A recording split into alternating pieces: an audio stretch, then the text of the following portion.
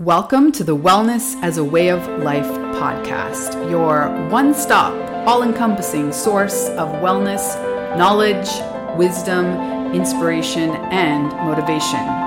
Here we teach you why not all wellness trends are for you, how to figure out which ones are, how to best adapt them for your personal wellness toolbox, and how ultimately to integrate your wellness practices so fully that they become to feel like brushing your teeth. A foundational part of who you are and not a check mark on your to-do list.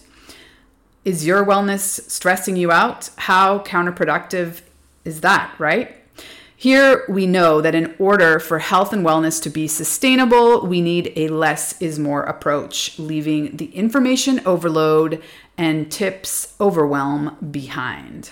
I'm your host, Megan Swan, creator of the Wellness as a Way of Life course and the Sustainable Integrated Wellness Approach.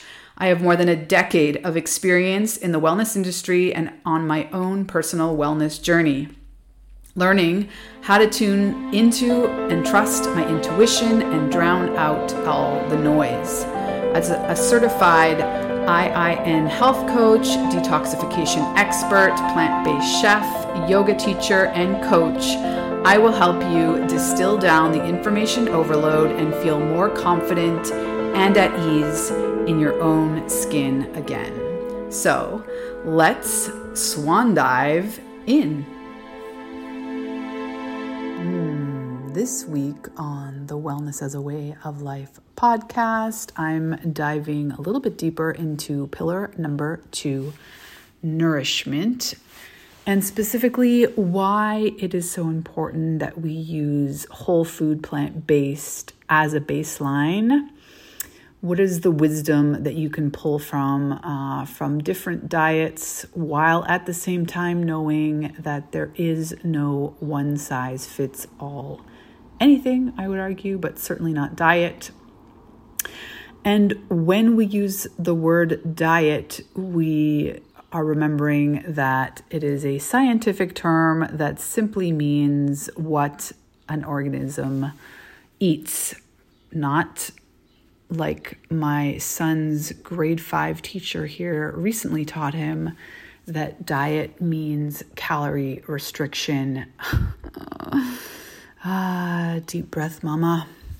So, nourishment. I use this word in the Wellness as a Way of Life course. Module 1 is all about mastering our relationship with food.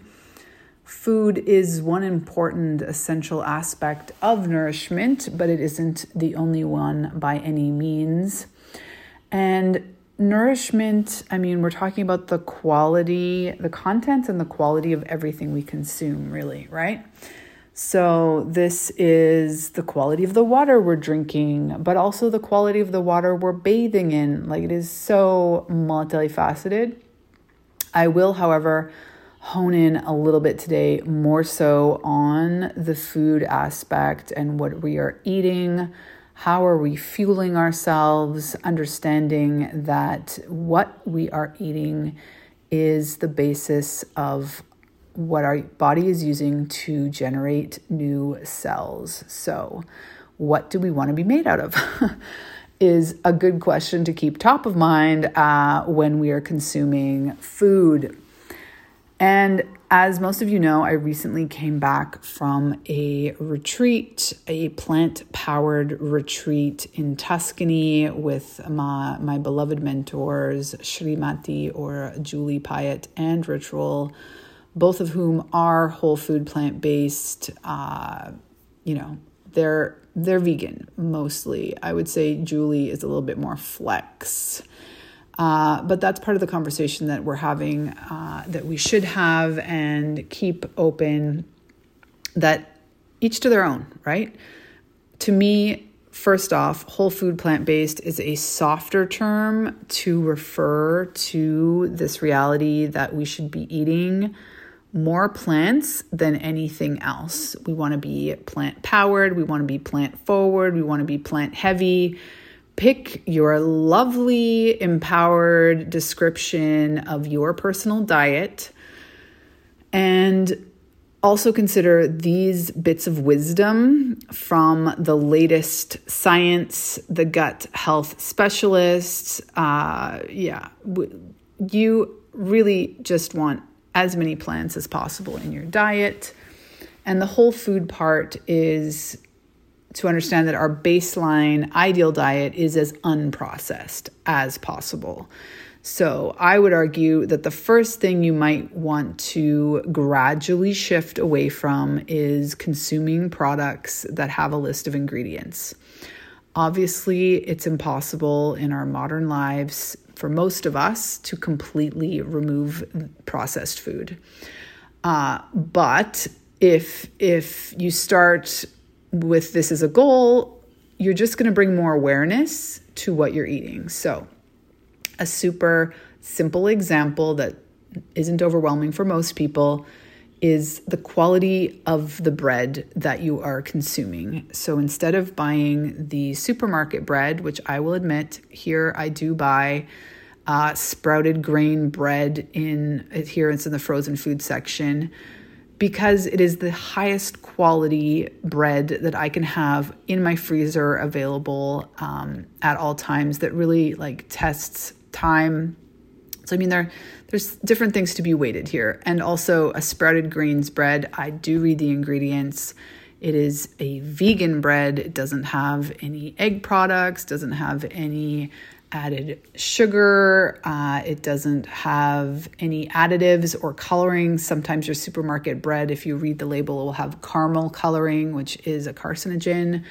All of the dyes, basically, bread usually doesn't have red 5 or blue 5 or blue 40, yellow 5, all of these ingredients that are known carcinogens. They, of course, ironically, are usually found in junk food and junk food targeted towards children, which is even more damaging. So I guess the first lesson here is to start reading labels. It might seem overwhelming at first, but really you just have to read the labels well once, maybe twice in your local supermarket, and then you know the brands that you can trust and you just stick to those, right? So it's not something that you need to be doing to slow you down dramatically all the time, but it is, again, just bringing more awareness. There are some really easy rules of thumb that help you make it faster reading labels. For example, if a product has 20 plus ingredients, probably don't want to be consuming it. If it has any of the dyes that I just mentioned, also it's a no.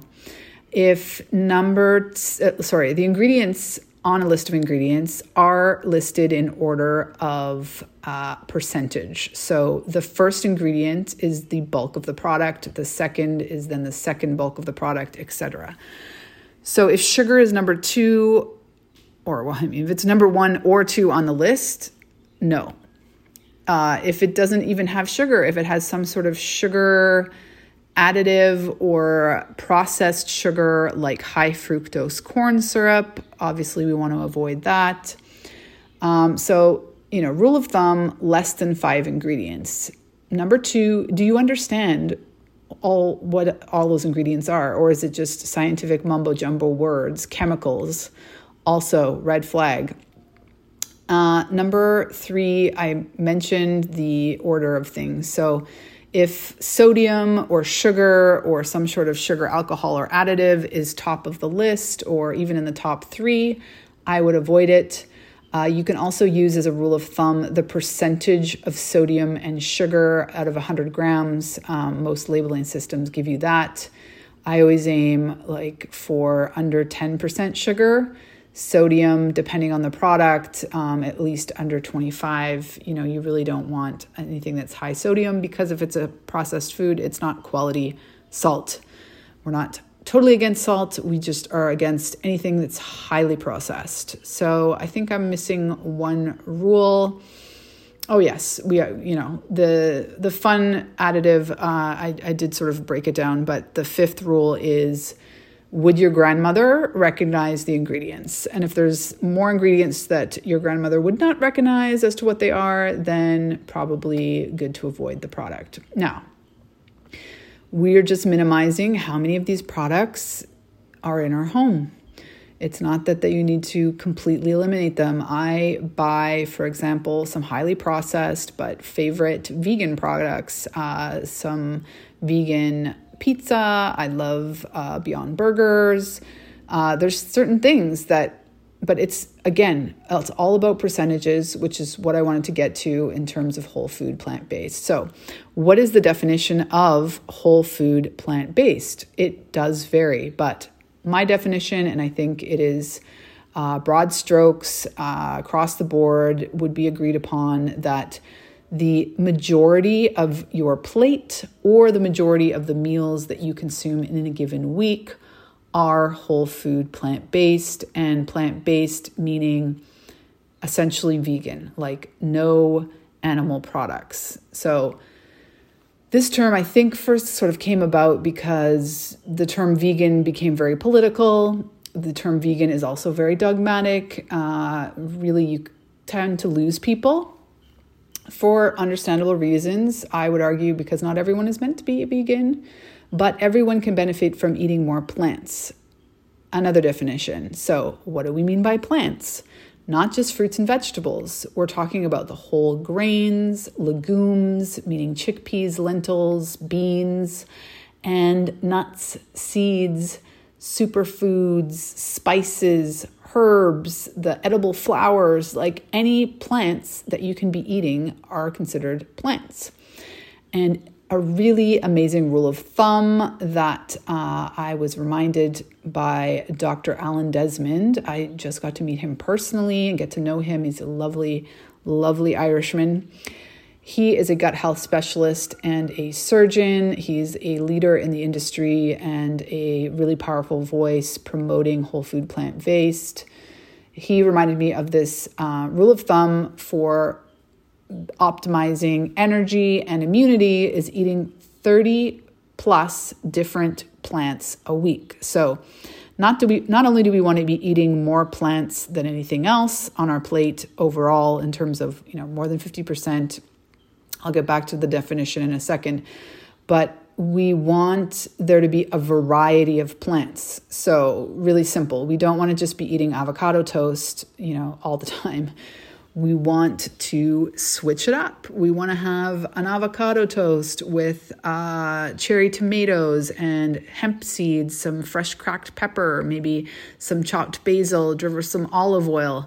So whole wheat bread. Just there, we went from having 2 plants to about 8 plants by optimizing, and it's not a gourmet per se. It's about just weaving more plants into your diet and being conscious that you want a variety. So an apple a day does keep the doctor away. I love green Granny Smith apples and I stick to them, but I try to have 3 to 4 or 5 different kinds of other fruit a week, or, different berries, not always buying the same thing, really tipping your hat to the season and incorporating things that are locally in season, that are ripe, that are perfect time of year to eat.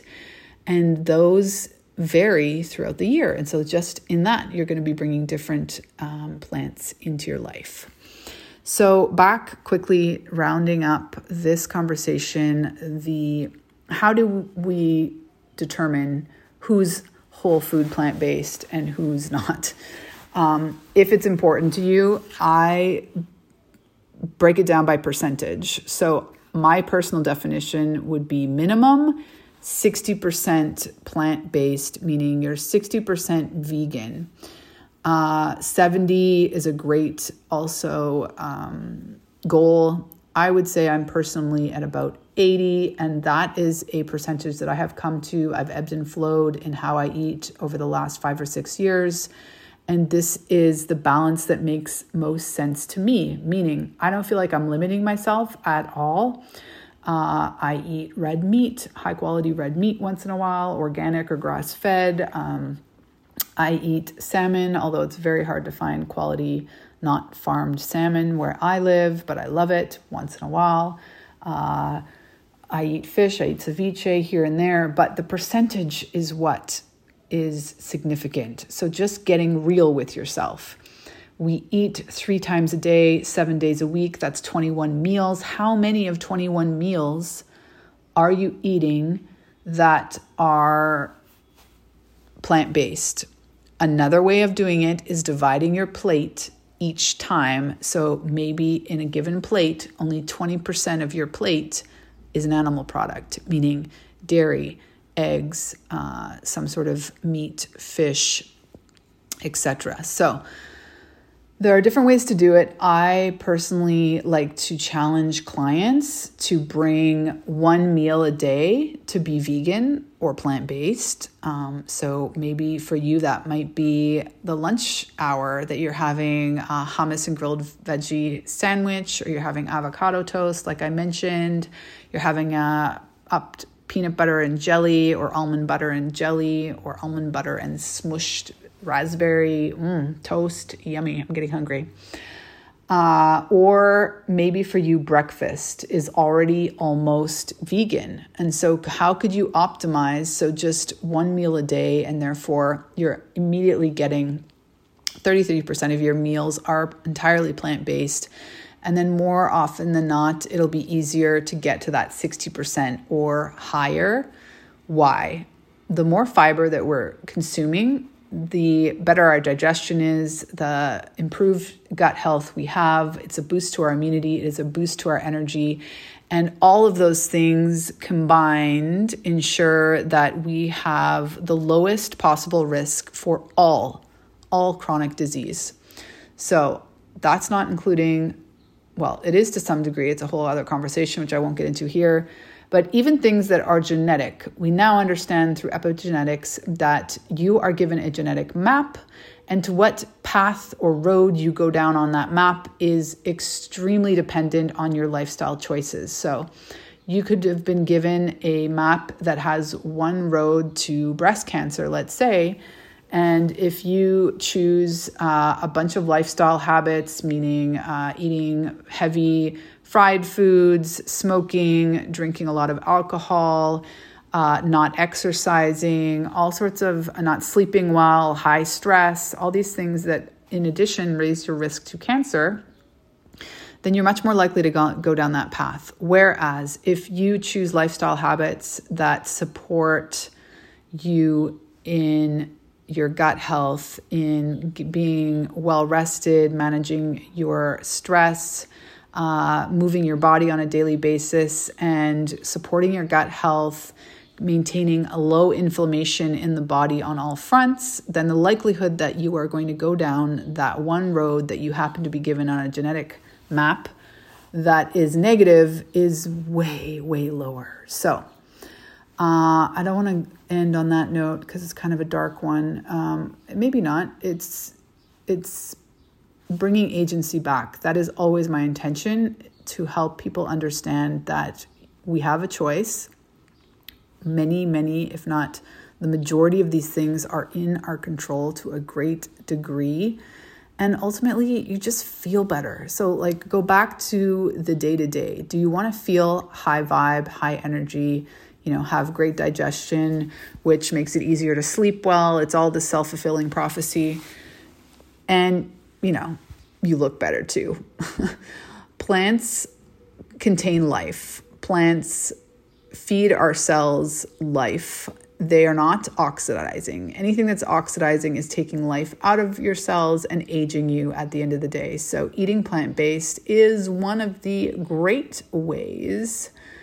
Whole food plant-based, so scrapping as much processed crap and chemicals and additives that we don't need, that are oxidizing and aging us, and instead opt for fresh, local, freshly cooked, not overcooked, perfectly prepared, whole food plant-based meals as a beauty tool, as a way to just look and feel our best. So let's end on that note. If you want any resources on how to eat whole food plant-based, I am a wonderful one. I can give you all sorts of blogs, the best recipe books to buy. I do have some of my own, but I really encourage you. I think the simplest one, generally speaking, is to go to the Blue Zone Project You just Google it.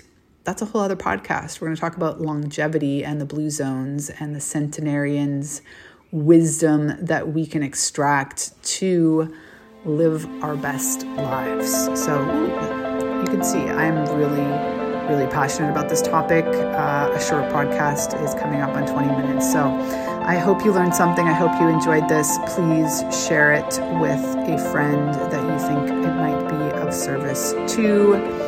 Sending you love. Thanks again for listening to the Wellness as a Way of Life podcast. As you know, we love bringing you valuable content that helps you improve your wellness. This podcast is sponsored by the Wellness as a Way of Life course. The course experience is the ultimate and only wellness course you need to have in your back pocket. If you're looking to feel more confident and at ease in your own skin with consistent energy, this course is the perfect solution for you. And the best part, as a listener of the podcast, you'll get an exclusive discount on the course. Just use the promo code WELL4LIFE at checkout to receive 10% off of your purchase. That's capital WELL, the number 4, capital LIFE at checkout. 8 incredible women have taken the Wellness as a Way of Life course and can attest to the massive value it provides. Consisting of 60 plus audio lessons, a dozen videos, the Wellness as a Way of Life workbook, and the Wellness as a Way of Life daily tracker, menus, playlists, readings, and the Megan Swan Wellness Resource Vault. It makes it the most comprehensive, less is more, holistic wellness course on the market. So if you're ready to take your wellness skills to the next level, head over to the website linked here in the show notes and enroll in the Wellness as a Way of Life course today. Hey there, one last thing I wanted to share with you. If you're enjoying this podcast, it would mean so much to me if you could rate and review it on your favorite podcast platform.